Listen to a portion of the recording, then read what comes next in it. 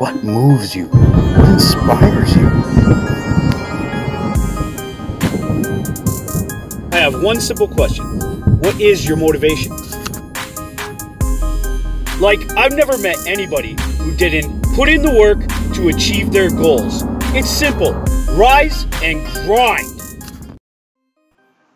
All right, well, welcome to episode 2 of the Rise and Grind podcast. I've got Rick Thibodeau here today.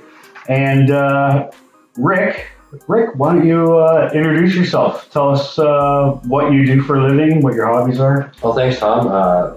Thanks for having me for episode 2. My name is Rick Thibodeau. I'm a registered physical therapist. I work for a local company here in Owen Sound. And I've been a physio for 10 years, going on 10 years, and absolutely love what I do. I love helping people every single day. Kind of bleeds into what I do for my hobbies, which is a lot of bodybuilding stuff. I kind of developed a niche for myself to be sort of the bodybuilding physio.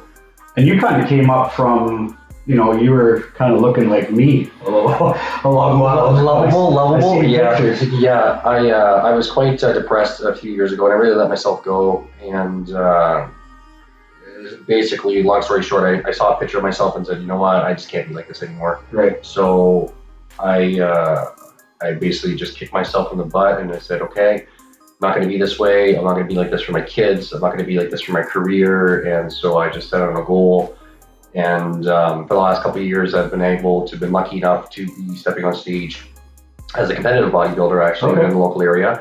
And done pretty decently well in my shows. And so you did your first competition how long ago? That would be back in 2016. I did my first show in London, Ontario. Yeah. And how did you do in that one? Out of a class of 6, I placed 5th in my first one. So first time getting my feet wet, all the nerves, trying to just be as good shape as I can. And I think I did rather well.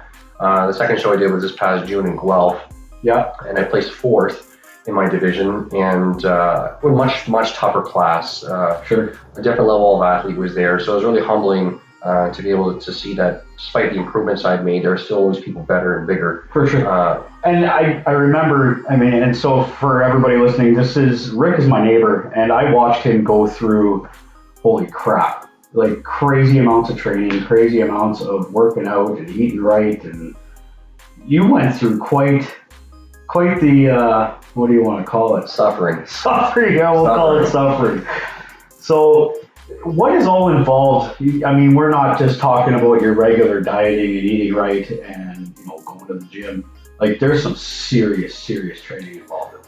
Yeah, it's a different kind of beast. Like any competitive sport, you have to sacrifice. If you want to win, or you want to be in a position to win, you need to be able to sacrifice and make that a part of your life. Sure. If you don't give it your all, you're not going to, why work this hard just to get a handshake? Yeah. Thank you for coming, when people are subjectively judging you, Well, you were going, so we moved in here about just over a year ago now, well, a year and a half now, but I watched your transformation, and you were a big dude when I met you, and your transformation was just outstanding. Well, thank you. It's like, how long did it take to really tone up like that? Well, for me, the second show, I took a long time to diet down. It took 6 months. So a standard competition prep based on if you look pretty decent is 16 weeks on general. Yeah. With me, I wanted to take a little bit longer, so I didn't. I had more opportunities to correct myself, not do such extreme dieting, not extreme cardio,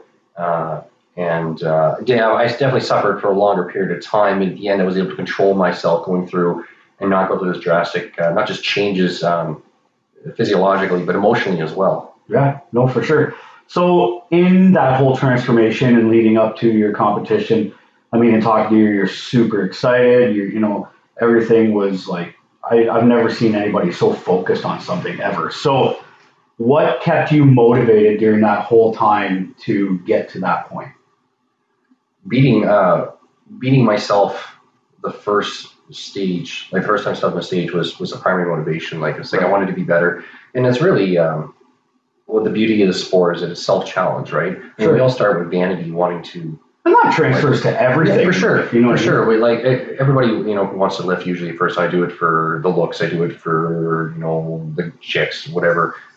but this time it was purely like I wanted to improve myself. I wanted to be a better person, a bigger person. Yeah. It's just another goal. Bigger, Just to see stronger, how far faster. you could push it. Right. And even where I ended up, which was in fantastic shape, I could still be better. I could still do more. Yeah. But And for anybody watching this, I mean, look at me. I'm kind of chubby and I seen pictures of Rick. He was looking like me, and then now he looks like this. It's crazy. Like, super motivating for me. I quit smoking 2.5 weeks ago. That's my first start. Now it's going to be eating healthy, and then hopefully getting back to the gym for me. And yeah, and as you said, like it's the competition aspect is much more different than the standard eating clean. Like eating clean is doing competition dieting, but it's not just, hey, I'm just going to eliminate my drinks and the cigarettes and getting sugar out of my diet. It's coming down to like, I have to eat 200 grams of sweet potato this time. right. And So it's measuring it. measuring it every gram, every ounce, timing to make sure you're getting every 2 to 3 hours, and making sure that, am I training at the most efficient time? Am I doing my cardio 4 or 5 days a week? Am I doing it when I wake up first thing in the morning? Am I doing it after, Sure. It's consistency, right? Yeah. And with any lifestyle change, regardless if you just want to lose 30 pounds or you want to put on muscle or go to a stage, you have to be consistent. For sure.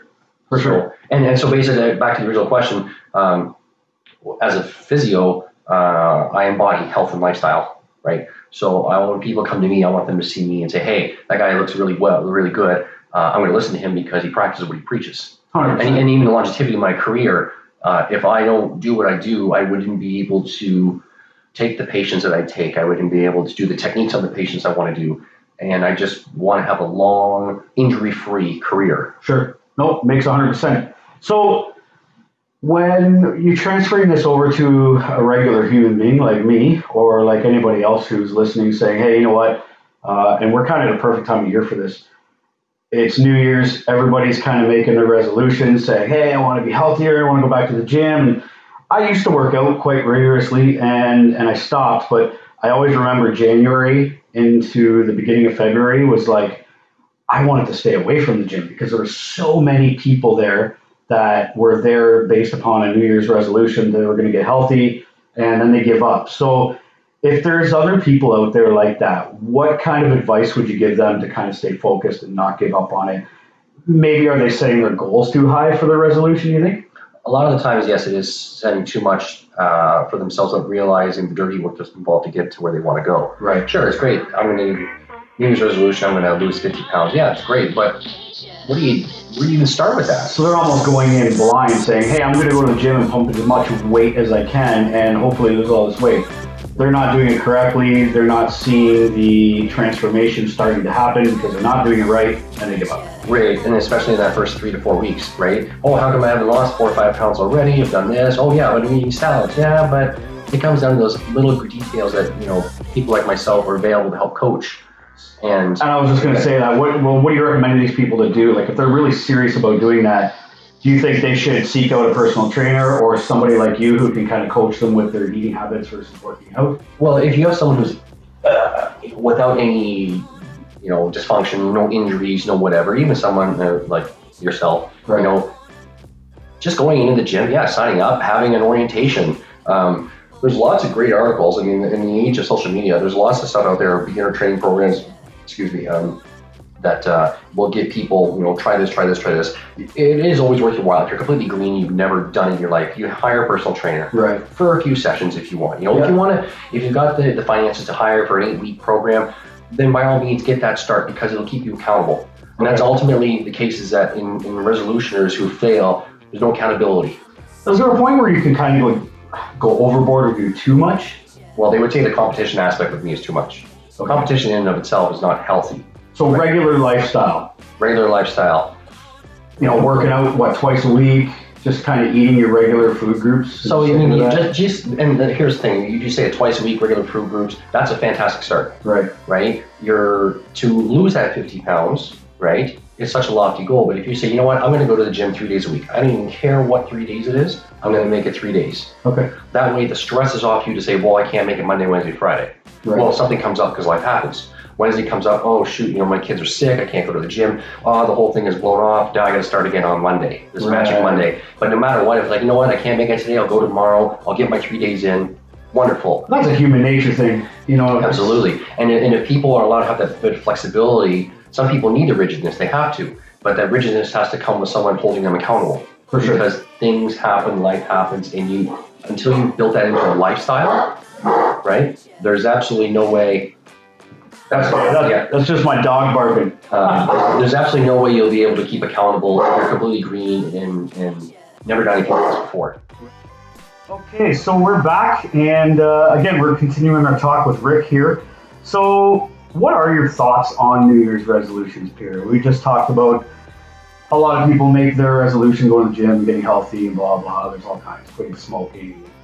Those are the most common ones I've ever heard.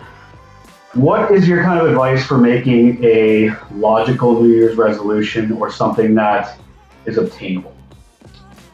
I mean, you must hear it a lot, you know, in your profession.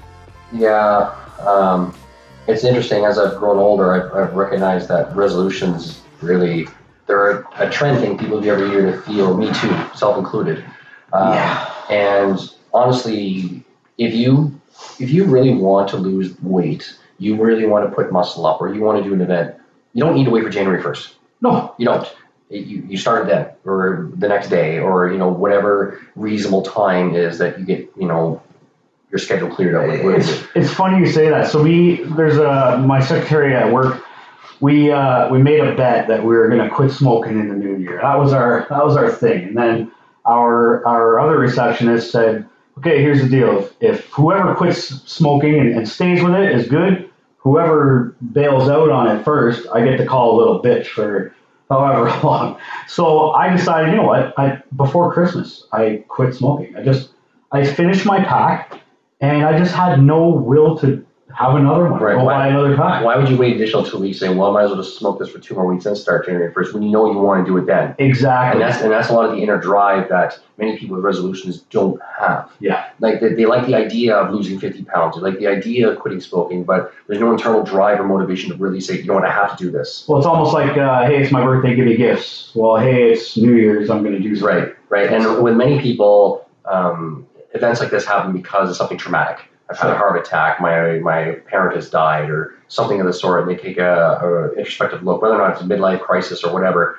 It's an event that recognizes their own mortality, that realizes that, oh, geez, I really should make the change for myself. Yeah. Right? Or when you have other people that are dependent on you, that's unfortunately the spike to get people better. Instead of someone looking inwards and saying, you know what, I need to do this for myself. Right. And it's okay at first if people need extrinsic motivation, someone to say, I want to look like this person, or I need to do this for my kids. Well, I think everybody needs to have some sort of motivation. You need a springboard for something. You can't, right? Not everybody is pious and thinking, oh, I'm all holy and I can do this. No. And even if you don't have the motivation, I mean, if you had a friend or your spouse or your kids or whoever that could kind of be your cheerleaders to kind of keep you going. Absolutely, but at the end of the day, though, if you don't want it, you're not going to do it. It's just not going to happen. No, for sure. Like you could have your wife, your kids. Yeah, Dad, I really like seeing you doing this. Oh, wow, you're looking so good. But if you're hating yourself doing this, you're never going to finish it. And you're right. And my kids always, Dad, quit smoking. My wife, quit smoking.